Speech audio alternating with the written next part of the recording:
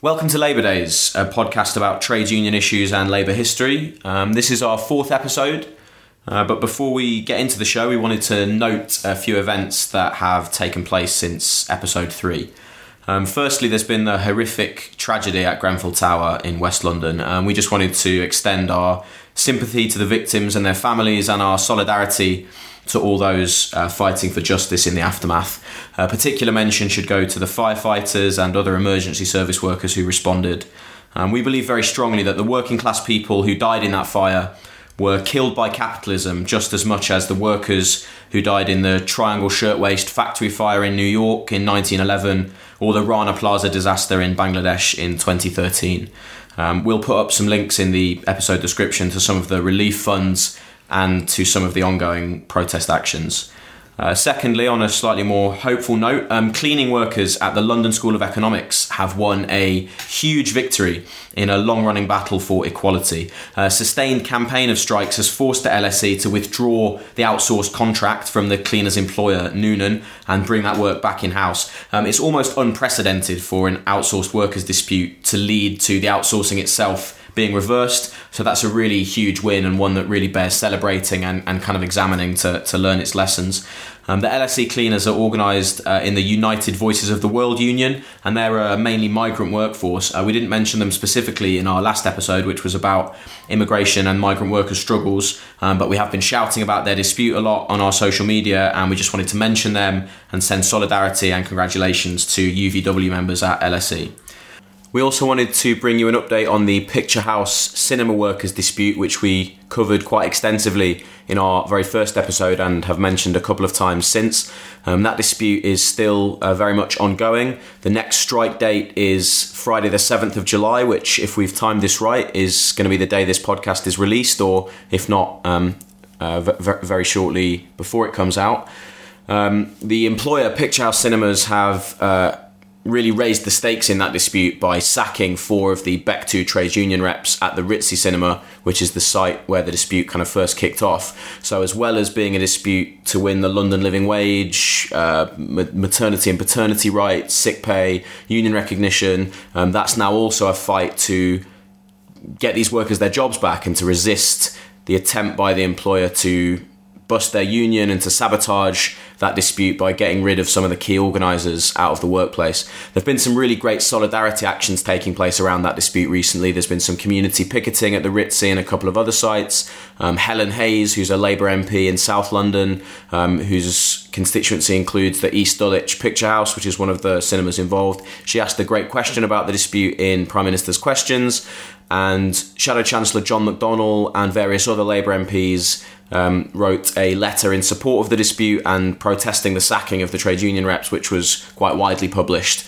on the internet and in the press. So there's been a lot going on, and we'll put links to the campaign pages and the strike fund up in the episode description so you can keep up to date with that. And finally, also since our last episode, this has happened.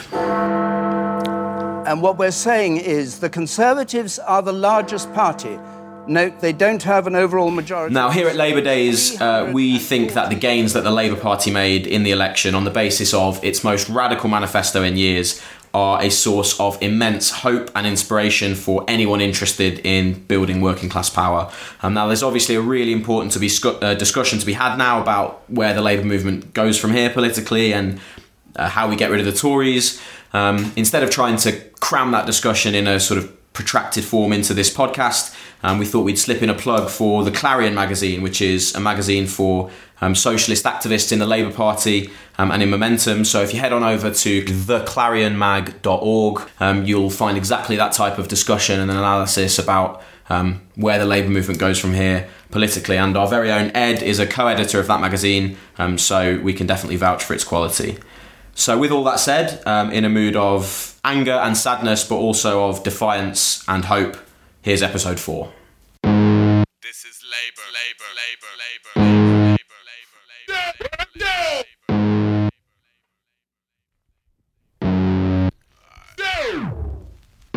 Welcome to Labour Days. I'm Ed. As usual, I'm joined by Ellie.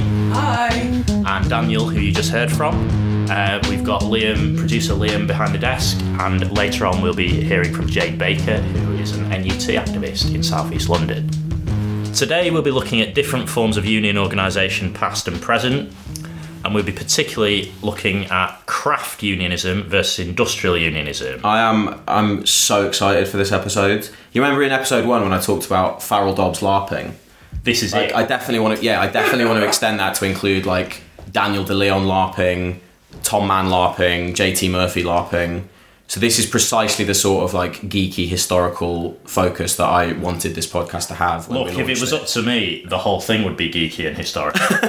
You know, that's not the hook that it's going to draw people in. Well, it depends on the type of people you want to draw in. History geeks. Kind of, yeah. So, craft versus industrial unionism. These terms might sound quite old-fashioned. Craft conjures up an image of some sort of twee homemade ornaments being sold in the grounds of an English heritage property on a Saturday afternoon. Or on Church Street in Stoke Newington. Indeed. Artisanal craft toys for... Craft bread. All of that. Craft beer, yeah. Craft everything. And there's craft union. Craft bread, craft beer, craft union. And there's probably not many people listening who would think of themselves as industrial workers, because relatively few people in modern Britain, in Western economies generally, work in manufacturing, which is the sector most closely associated with the term industrial or industry. But as we'll see later, these terms are still extremely relevant and crucially important to how unions organise today. So what do they mean and where do they come from? So in Britain, the earliest unions were craft unions, which meant that they organised small groups of skilled workers doing very specific jobs. And there were thousands of these unions. They were mainly based in particular localities. And for many, many decades, they didn't really grow, they didn't really merge, they sort of kept on doing their own thing, which obviously limited their power. But on the plus side, they did have some great names. These are all genuine names of trade unions which used to exist. The Oldham Provincial Card and Blowing Room Operatives Association. That sounds vaguely dirty, to be honest. I don't know what a blowing room is, but the Denton Silk Hat Trimmers and Stitchers Union. So if you want your silk hat trimmed and stitched, you know who to go to for that. The Gateshead and District Amalgamated Association of Beamers, Twisters and Drawers. I don't know what a beamer, a twister or a drawer were. It sounds like a 60s dance, doesn't it? But as it was an amalgamated association, presumably they all used to have their own association. And the DIS United, not Disunited, DIS is a place, apparently. The DIS United Coconut Fibre Mat and Matting Weavers Trade Society. Isn't there a joke about this in The Simpsons? Yeah. What's the one? Yes, because Homer Simpson's union at the power plant is called the International Brotherhood of Nuclear Technicians, Jazz Dancers and Pastry Chefs. So, one of the central tenets of these craft unions... Can I, before you go any further, can I just say that if there are any coconut mat weavers or blowing room operatives... We didn't mean any offence. ...listening to this show... We are not trying to belittle your trade. No, if skills. If anything, you're the people that we're targeting most with this podcast. So one of the central fundamental tenets of these craft unions, these organisations, was and arguably is to restrict and control the entry of workers into a particular trade. And they reason that by doing this, they can defend union conditions and maintain high wages in a sort of supply and demand sort of idea, you know. And this led to unions supporting things like the apprenticeship system. For example, if you wanted to be a skilled engineer and get your engineering union card, you had to do 6 or 7 years of engineering apprenticeships first. And it also meant, I would argue, that craft unionism naturally tends towards a sort of conservatism, small c conservatism, where what you're mainly trying to do is maintain your status quo against various changes that might be happening around you, whether it's technological changes or social changes or whatever. It meant, for example, that a lot of craft unions for a long time were very hostile to women entering the workplace, still less being allowed to be trade union members. So that conservatism existed even when craft unions adopted radical methods, which they occasionally did. In the 1860s, in my hometown of Sheffield, some of the grinders unions in the cutlery trade adopted very, very militant methods of dropping gunpowder down the chimneys of non-union workers in an attempt to blow them up, or sabotaging their grinding wheels in an attempt to shatter the grinding wheel, wounding perhaps fatally the non-union worker who was working on it. But generally speaking, craft unions were quite conservative. They favoured sort of slow sort of methods of and represented what would be called kind of respectable sections of the working class. And again, the nature of craft unionism intrinsically sort of pits different groups of workers against each other, because they're all sort of defending their own patch and defending their own position. At the turn of the 20th century, Eugene Debs, who was an American socialist and an industrial unionist, which I'll get on to explaining what that means in a minute, he criticised craft unionism in the following terms. He said, "Is there not something wrong with a unionism in which the workers are nearly always worsted? Let me review hurriedly some of the history of the past few years. I have seen the conductors on the Chicago, Burlington and Quincy Railroad, organised in a craft union, take the places of the striking union locomotive engineers on the same system. I have seen the employees of the Missouri, Kansas and Texas Railway, organised in their several craft unions, stand by the corporation as a unit, totally wiping out the union telegraphers, 1,300 of them losing their jobs. There has been a ceaseless repetition of this form of scabbing of one craft union upon another, until the working man, if his eyes are open, is bound to see that this kind of unionism is a curse and not a benefit to the working class." So, throughout the 19th century, there were some early attempts made to organise unions on a different basis to craft, on an all-class basis. In this country, the socialist Robert Owen attempted to set up something called the Grand National Consolidated Trades Union, as early as the 1830s. In America, in the 1880s, an organisation that we've mentioned before on this podcast with a fantastic name, the Knights of Labour, was set up as an alternative to the American Federation of Labour, which was largely organised on a craft basis. But what really made people think differently about how trade unions were formed and their structure was what some historians call the Second Industrial Revolution in the late 19th century, where really, really big industrial workplaces, factories, big sort of docks and ports with thousands of people working in them, took off and grew in pretty much every sort of European, North American country around the world. It was the era of mass production, the factory system, and also the integration of a lot of firms. So, for example, in this country, shipbuilding firms who had their shipyards on the coast would buy steelworks inland, and then those workers would all be working for the same employer. In America, famously, the turn of the century was the era of monopolies in the railroads and in steel and in other industries. So it was tending towards this situation where you had fewer and fewer employers and you had bigger and bigger workforces working for them. So what a new idea took hold in this situation, industrial unionism, which meant that all workers in an industry, regardless of their skill or their grade, should be in the same union. And taken to its logical conclusion meant also that all of these industrial unions should link up into one big union. This movement was based both on unskilled workers who'd been drawn into the labour market and also on skilled workers in industries that were undergoing very rapid changes. So a lot of engineers, traditionally very highly skilled and quite craft in their outlook, began to look around them and think, perhaps our existing organisations aren't really fit for purpose in this changing landscape. Hanging on to this idea of industrial unionism were all sorts of other more radical ideas.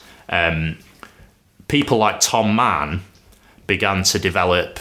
Tom Mann was a great trade union organiser who I think is worthy of an entire podcast by himself to look at his career, because he He was all over the place at the turn of the century. He had the knack of, stepping off a boat in a particular country, and then, 2 weeks later there was a general strike. And whether it was coincidence or whether it was him doing it, who knows? People like him, they came up with all sorts of more radical ideas that when you organised these industrial unions, when you'd got to a point where you'd organised enough workers in a particular industry, that you would basically be able to use those unions to take control of that industry and ultimately take control of society. You'd have a sort of, replacing the parliament that we have, you'd have a sort of parliament of labour, a sort of parliament of industrial unions. This is syndicalism. This is what people call syndicalism, and it's important to make a distinction, because not all industrial unionists were syndicalists. Some industrial unionists were not that radical at all. They just wanted a merger of a few unions in their industry into a slightly bigger version of what they already had. Whereas some of them were revolutionary syndicalists who advocated a much more militant model of trade union organising. This movement, this development, was remarkably sort of contemporaneous across many countries. So you had, just before the First World War in this country, you had a big wave of strikes in big industry. You had in France, the CGT adopted an industrial unionist model of organising. That was the main trade union federation there. And you had in America, the American Railroad Workers Union, which was Debs's union, which adopted industrial unionist methods. You also had the Western Federation of Miners, which was one of the big constituent organisations which founded the Industrial Workers of the World in 1905, who are still around, the industrial workers of the world, but at their height in the early 20th century, they had something like 250,000 members in America and were involved in some very militant strikes. So, as I mentioned, just before the First World War in this country, from about 1910, was a period called the Great Unrest, which is like, this is my entire deal. If I could just talk about this every month for 3 hours, I'd be happy, I think that would be fine, personally. Yeah. I'm not. I think the veto in the 3 hours. I think the listenership would soon dwindle to. No, they'd both be happy with it. But it's quality over quantity, isn't it? Taking a craft unionist position to the listenership. So, from about 1910, there were big industrial disputes for reasons that I don't really have time to go into in most big industries. You would if we had a 3-hour podcast. If we had a 3-hour podcast, which I'm lobbying for hard. So, for example, it sort of kicked off with coal miners' strikes in South Wales, and out of that came a very, very important text called The Miners' Next Step, which was a plea for the miners' union to reorganise itself on an industrial basis and on a militant basis. In 1911, there was a huge strike of transport workers in Liverpool.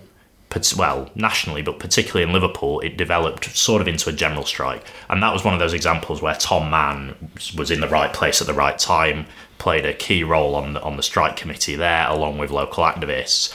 And the key element of that strike was the idea that no matter how many grades or different types of worker or different trades existed on the Liverpool docks, which was a very complex workplace, that none of those sections of workers would go back to work, even if they were offered what they were demanding, until everyone else had also been offered their demands as well.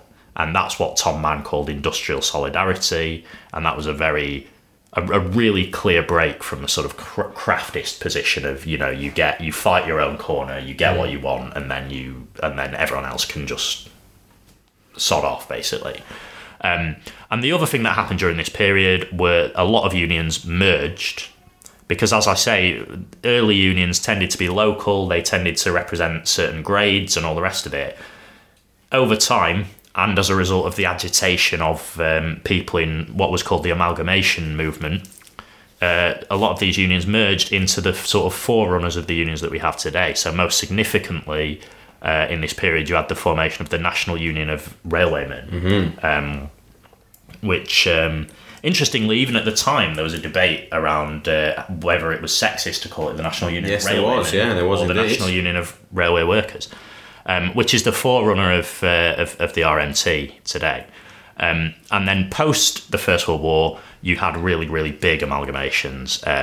The Transport and General Workers Union was founded.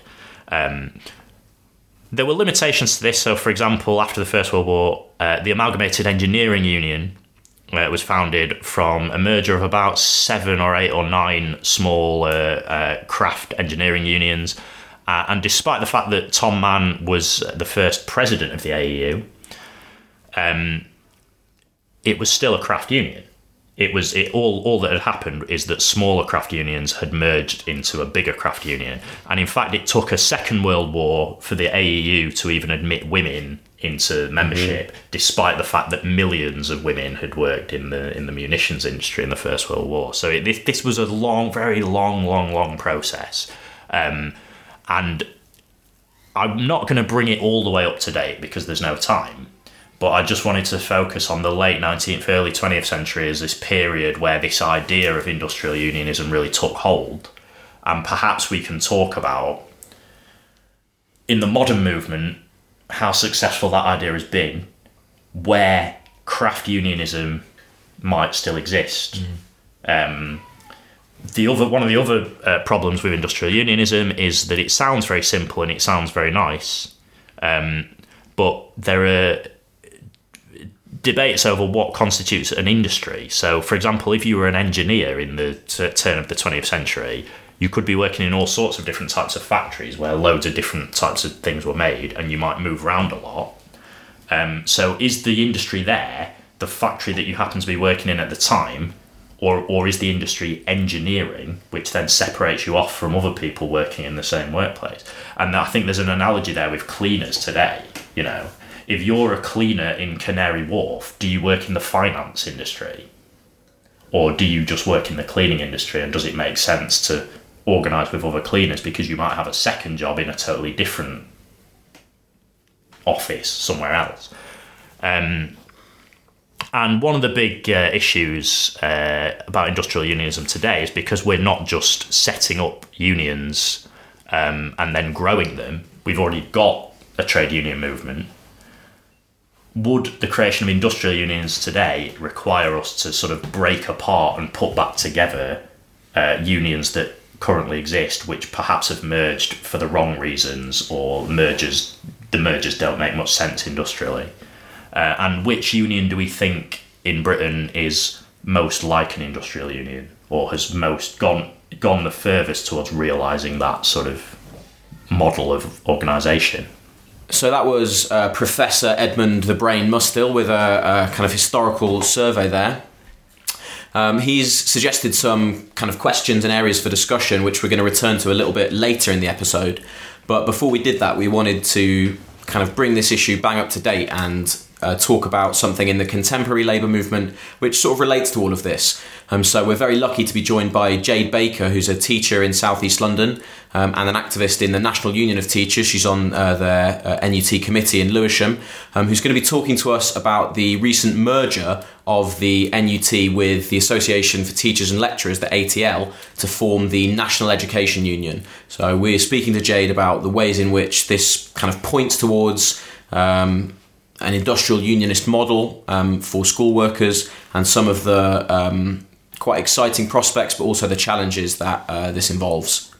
Jade, thanks for joining us.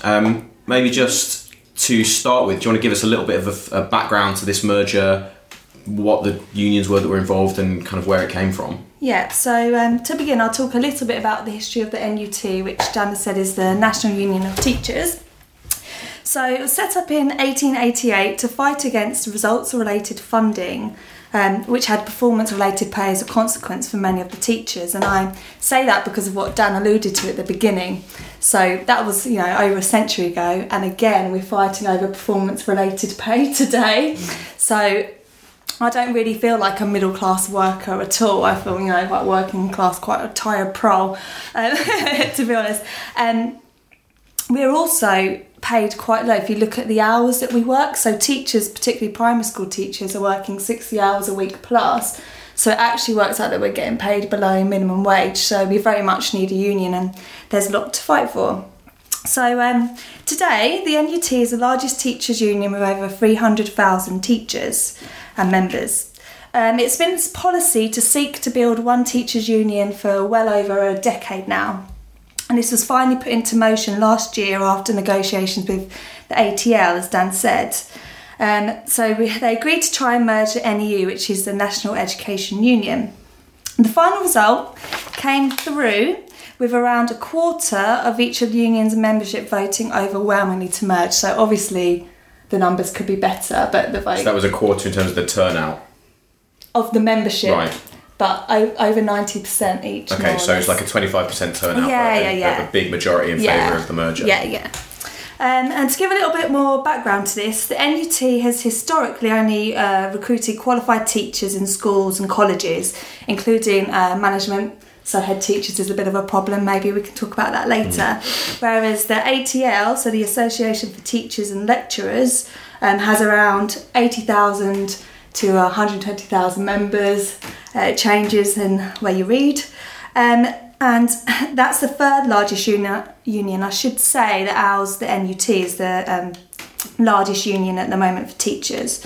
So the ATL is a membership of qualified and non-qualified educators, as well as vitally unionising support workers in schools, including TAs, pastoral support such as learning mentors, but also technically they can organise all workers within a school, so your IT workers, your catering staff, etc. So this merger will thus result in being an industrial union, meaning that all workers within education generally or a school locally can fight together in a shared struggle, which I think will lead to much more effective action, which I'll come back to. But it's worth noting that this will make us the UK's fourth largest union, so potentially industrially very powerful.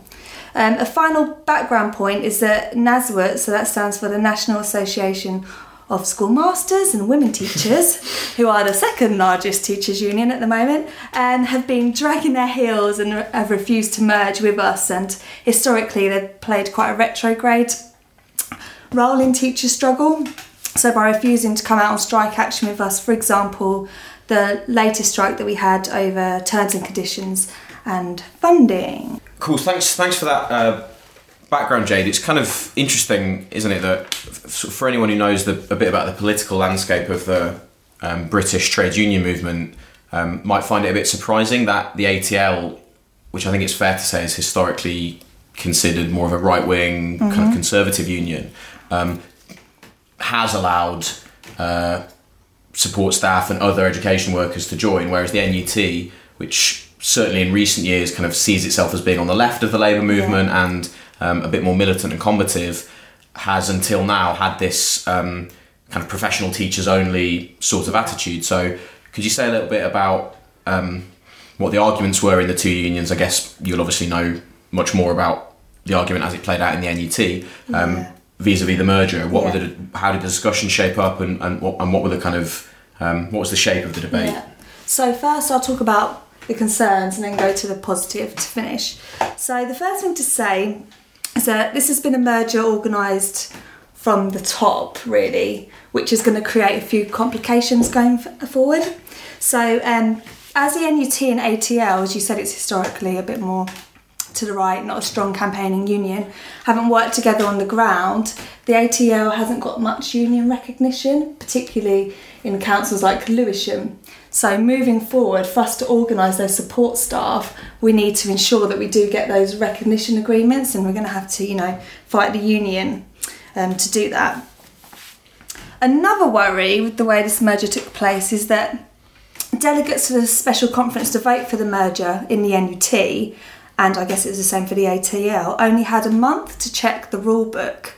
And then added to this was the fact that we weren't... This is the proposed rule book. Yeah, this is the proposed rule book of the new union, yeah. And added to that was the fact that we couldn't actually amend that rule book at the conference, so it was a yes or no vote. And obviously we argued, even though of course we're fully for, the merger for an industrial union, we argued that was quite anti-democratic. And for instance, when Unison had their merger, even though it didn't turn out too well in the end, they had a year to look at the proposed rulebook and make amendments, which I think is quite good practice.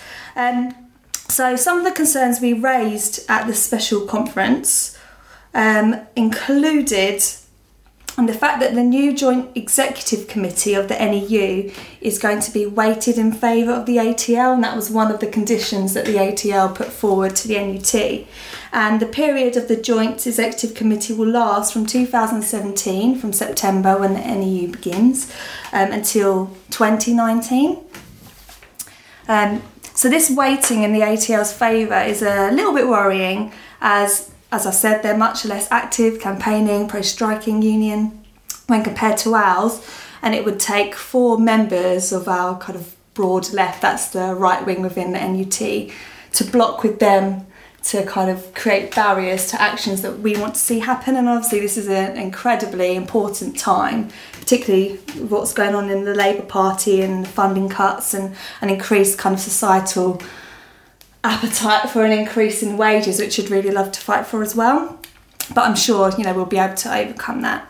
So another concern is the watered down aims and objects of the new union, presumably influenced by the ATL. So instead of emphasising the union's role in organising workers as part of a wider trade union movement, any mention of collective bargaining, for example, has been pushed down the agenda in favour of an emphasis on influencing policy through lobbying and research.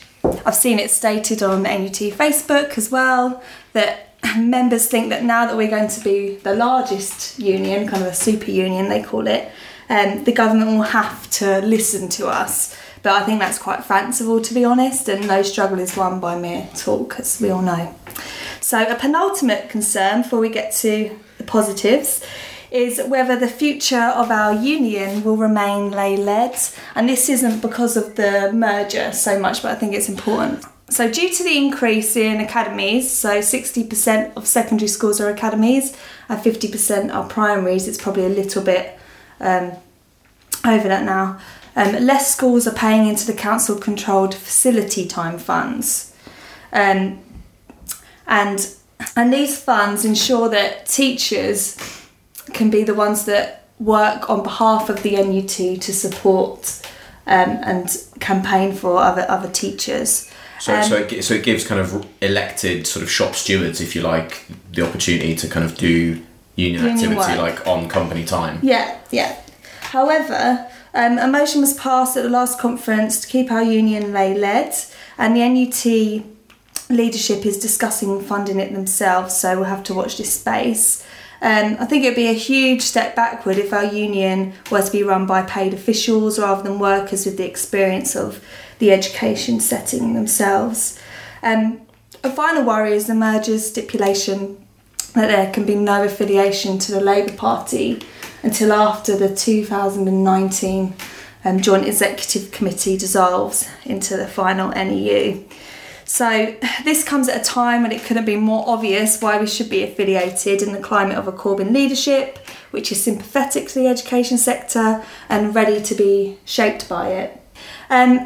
Furthermore, at this year's conference, it was marginally defeated that we would consider affiliation to the Labour Party just by 1%, which is actually a huge step forward for the NUT historically. It's been quite kind of anti-political in the past, hasn't it? Yeah. Can I ask what the arguments against affiliating to the Labour Party was and why they put that as a condition? Just about having autonomy, really. And I just guess what Dan said, some people within the union historically haven't been necessarily pro the Labour Party, which sounds mental, but for the first time ever in this election, more teachers are voting Labour. So, historically, teachers haven't always supported the Labour Party, supported the Conservatives or the... Is there an element too of, if you're a union that's got a conception of yourself as a kind of almost a professional association that represents people's kind of professional interests, that doesn't necessarily, if that's your self-conception, it kind of might make sense to sort of stay out of politics, and that you would want to be kind of apolitical. Obviously, that's not a model of trade unionism I think anyone here would promote or that we'd want to see. But for those elements within, I guess, both the NUT and the ATL, if they see themselves almost as professional associations, then I guess there's a certain logic to not really wanting to get involved in formal politics. Yeah, you said it beautifully. Can't add anything else to that. Yeah, exactly what you've said. That's the worries over. Shall we move on to the positives? Definitely, or do you want yeah. to say more on that?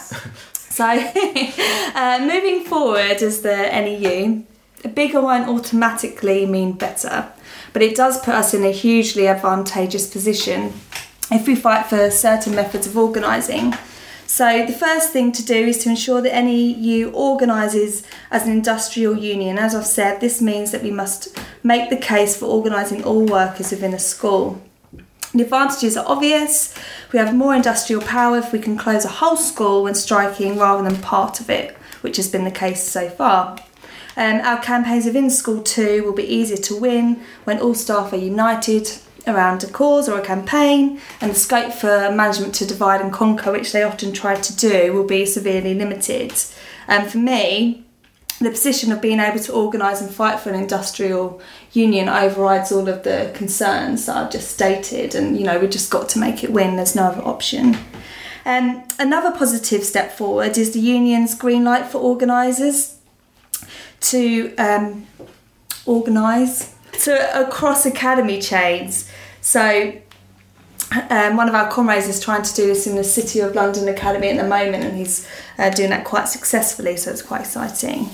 The move is important because the NUT does not only have one employer in any given borough to negotiate with, as it has done in the past, which is obviously the local education authority, but now has huge numbers through academy chains, which are cross-borough institutions with their own managements.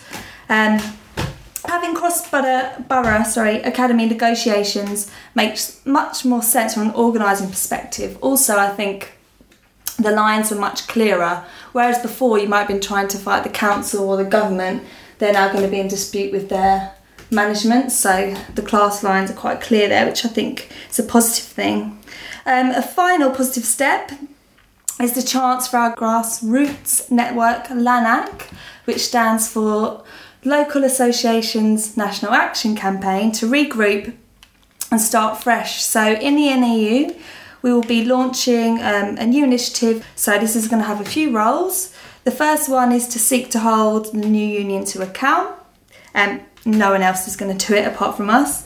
To organise all workers in the school, and so to put the positive case forward for an industrial union across our union, and to put forward a positive programme for education.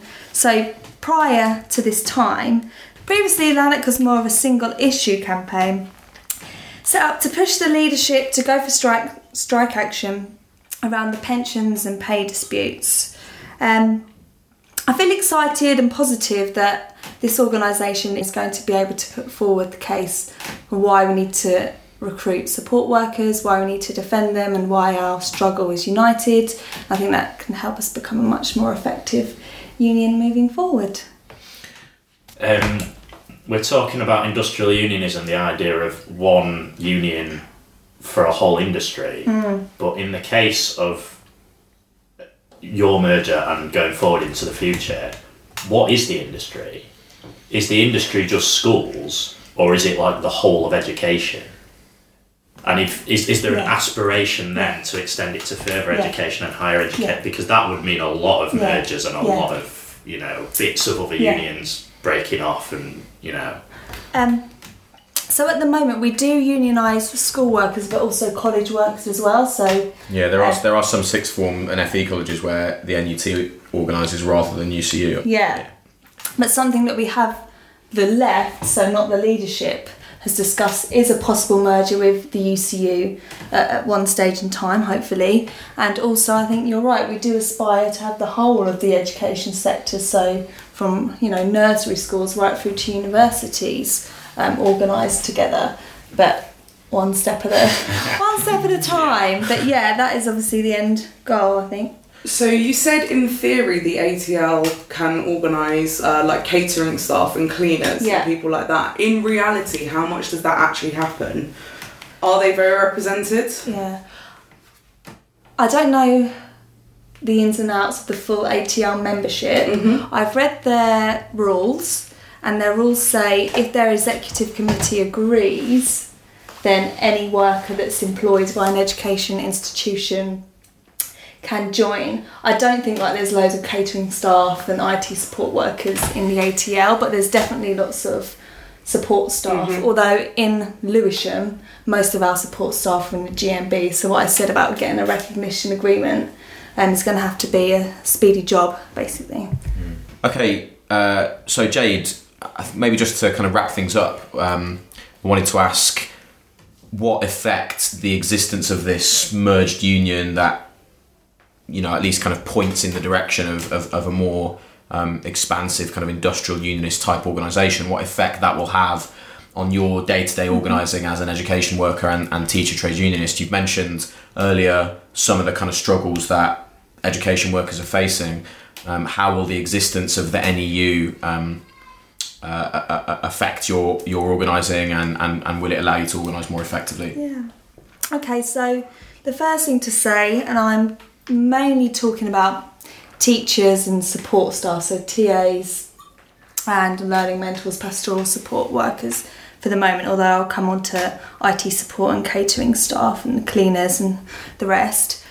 So in the climate of cuts, support staff are being the first attacked, and that only, you know, doesn't only affect their jobs, but it affects teacher workload as well.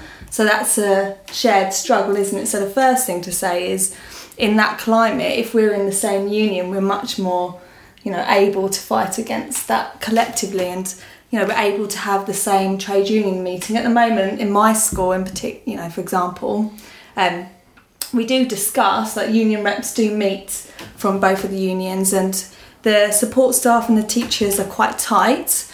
But in other schools, I know that there's a little bit perhaps snobbery between teachers and support staff, or they're quite disconnected and maybe they don't communicate as well. So I think moving forward it's going to break down some of those boundaries and help people's campaigns be streamlined and just, you know, help them struggle together.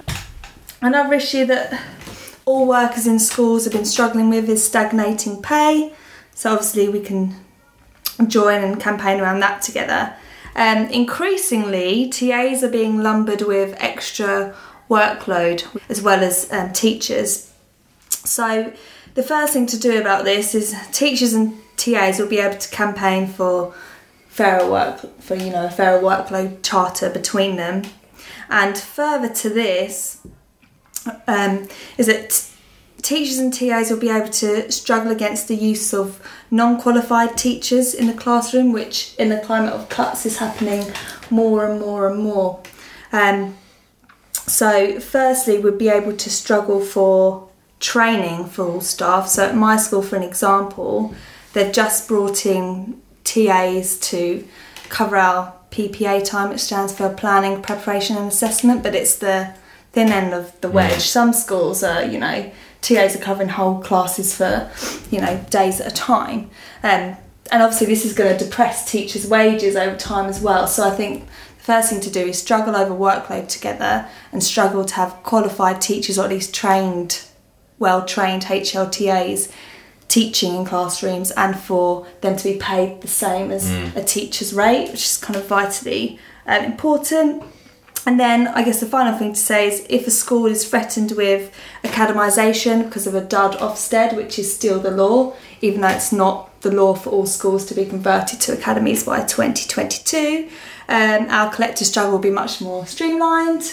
I mean, obviously in some schools they would work together anyway, but that wouldn't necessarily be the case.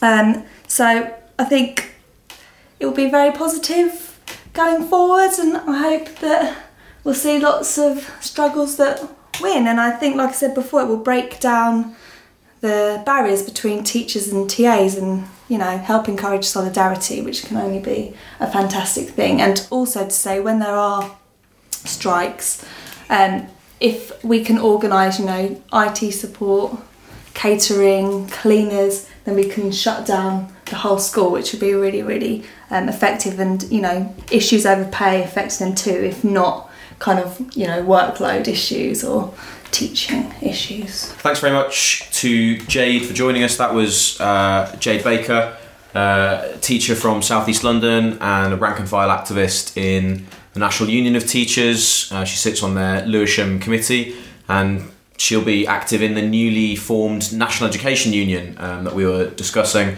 talking about the ways in which that sort of points the way towards an industrial unionist future for the education sector.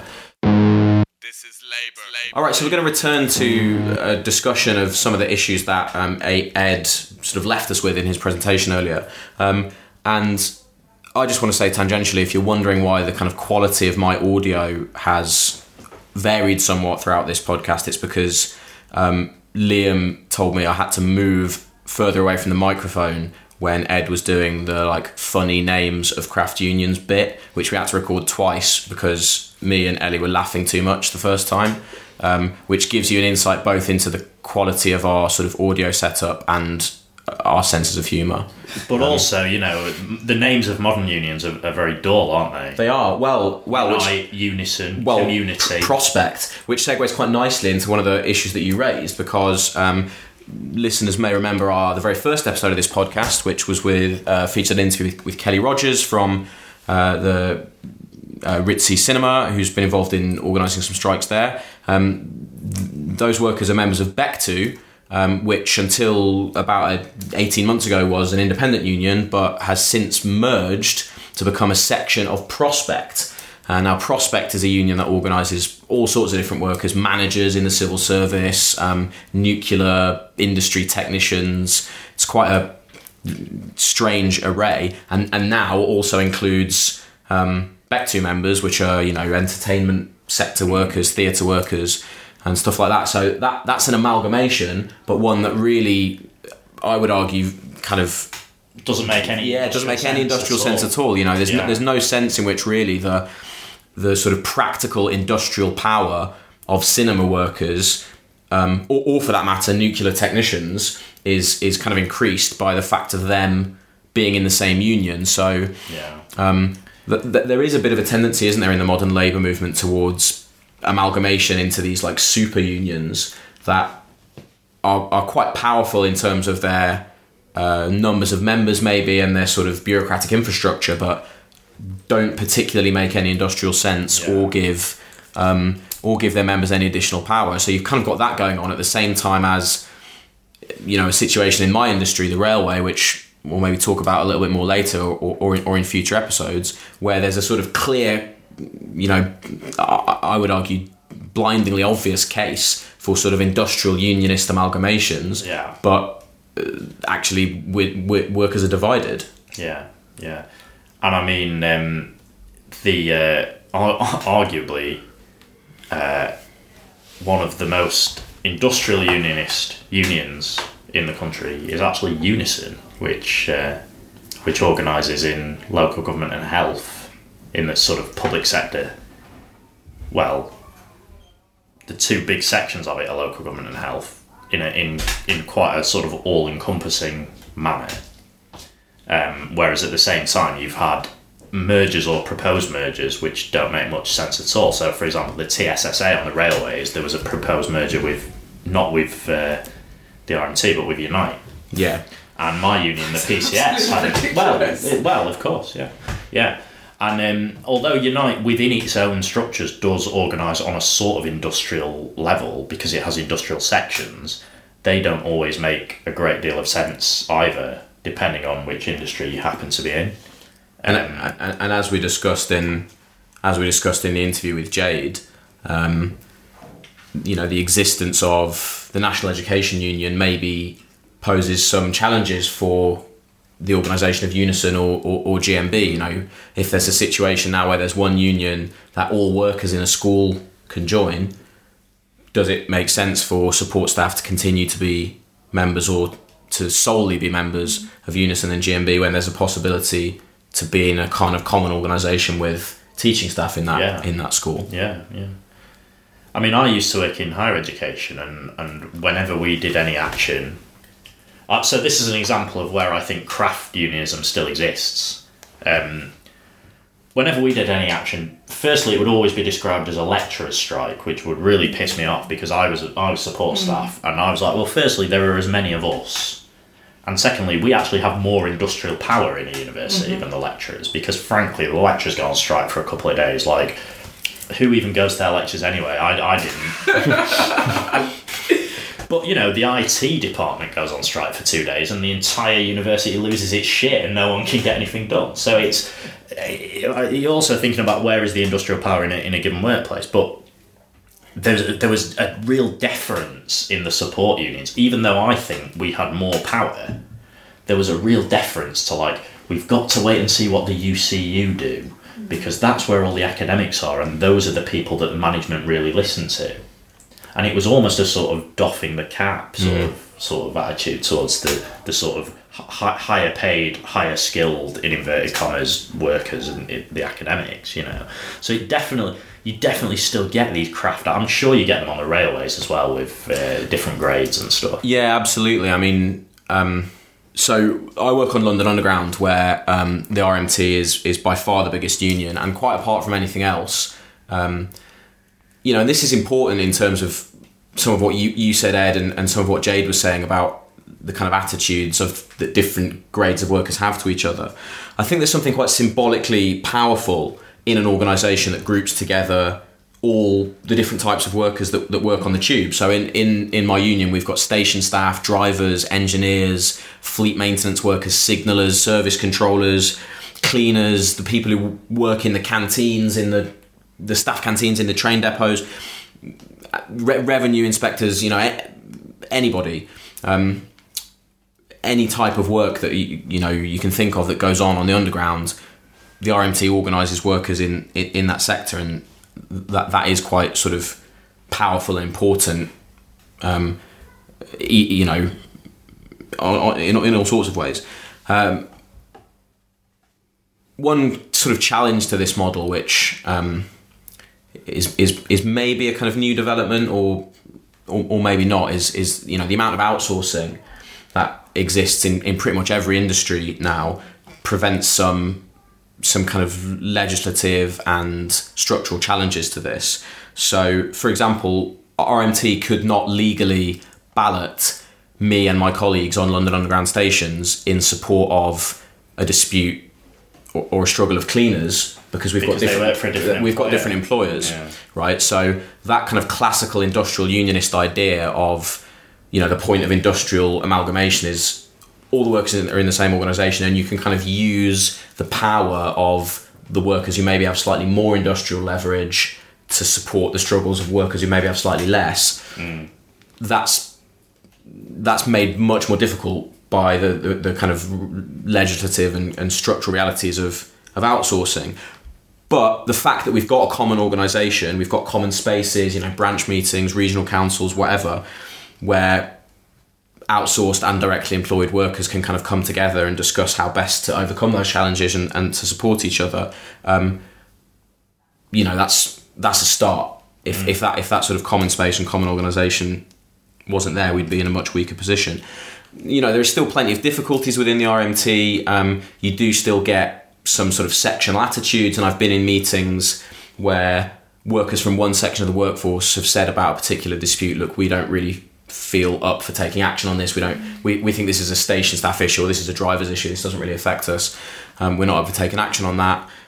So even though you're in the same union and you've got a kind of industrial unionist model, it doesn't mean all your members are going to have sort of militant industrial unionist consciousness. Also, being in the same union sometimes can be problematic because of the way that management responsibilities have been devolved so much onto lower grades. So, like, if you're in unison, there's a reasonable chance that your manager is also in unison. They might even be your rep. Yeah. You know, I have had experience of having to sit across the table from a manager who, as a union officer, was one of my members in the branch, but as a manager was doing something that none of the other members wanted to do. So there's potentially a limitation to the industrial unionist, because but back in the old days, you would have a very clear distinction between, the foreman or the bosses and everyone else. Now they've pushed management down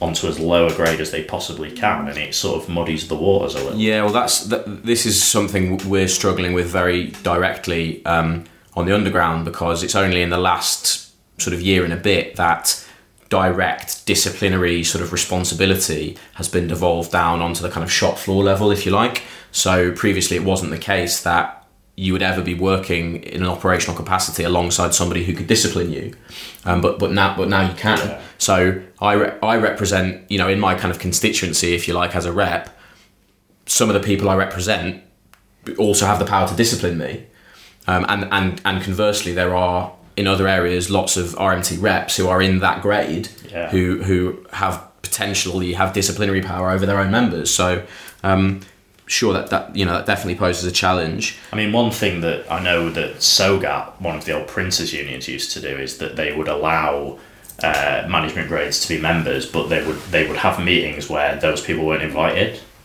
Yeah, and they would have their own meetings, and so you'd sort of square the circle of, yes, you're in the same union, but you can't just have the management grade members coming and sitting in on. Yeah, well, discussion. I mean, historically, the way the RMT on the underground has dealt with that is precisely in that way. So we've always had members for management grades historically, but they've kind of had their own branch. So you would never have a situation where you would be in a branch meeting or be represented by, or potentially be represented by someone who had disciplinary power over you.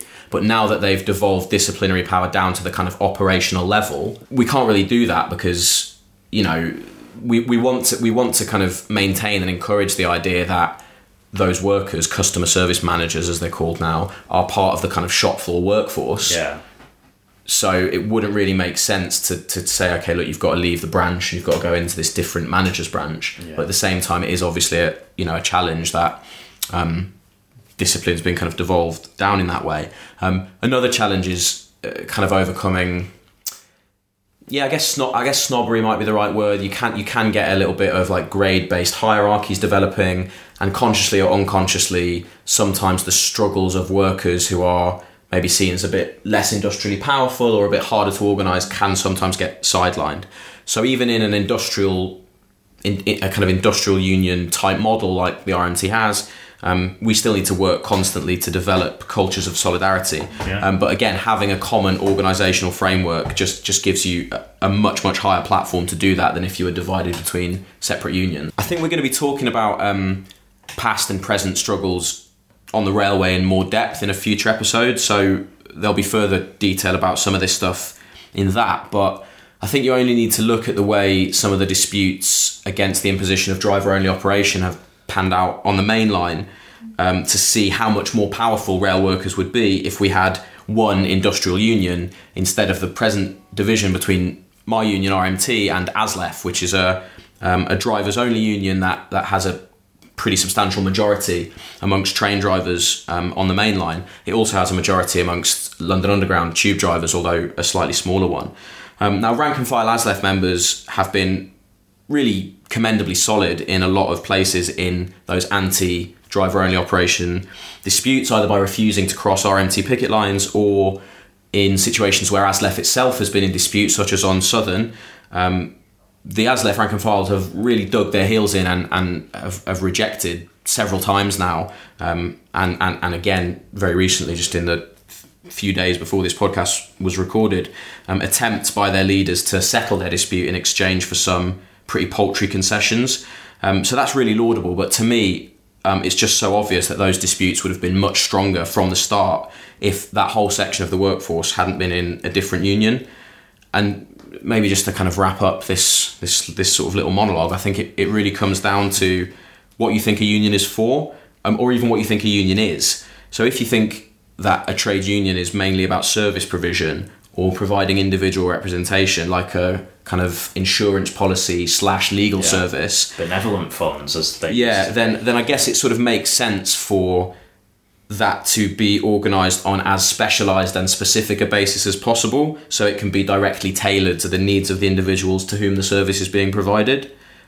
But if, on the other hand, you see union organisation as being fundamentally collective, about organising workers to expand our power and push back the power of the employer, then the idea that we're better off if we're divided up on the basis of what type of work we do just doesn't make sense. So you've been listening to the 4th episode of Labour Days.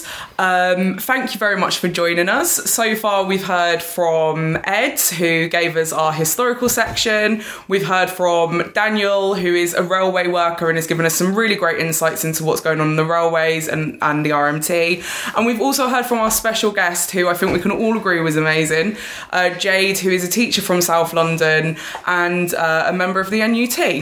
And to see us out, our producer Liam will be breaking his vow of silence and leaving us with a few inspiring words from friend of the show, James Connolly. The power of industrial unionism to transform the dry detail work of trade union organisation into the constructive work of revolutionary socialism, and thus make the unimaginative trade unionist a potent factor in the launching of a new society, cannot be overestimated. It invests the sordid details of the daily incidents of the class struggle with a new and beautiful meaning, and presents them in their true light as skirmishes between the two opposing armies of light and darkness. This is Labour.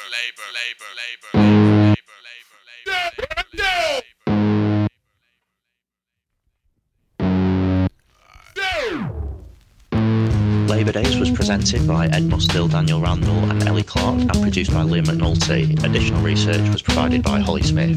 The special guest was Jade Baker. Find us on Facebook at facebook.com/Labour Days podcast and Twitter at Labour_Days. Download Labour Days on iTunes.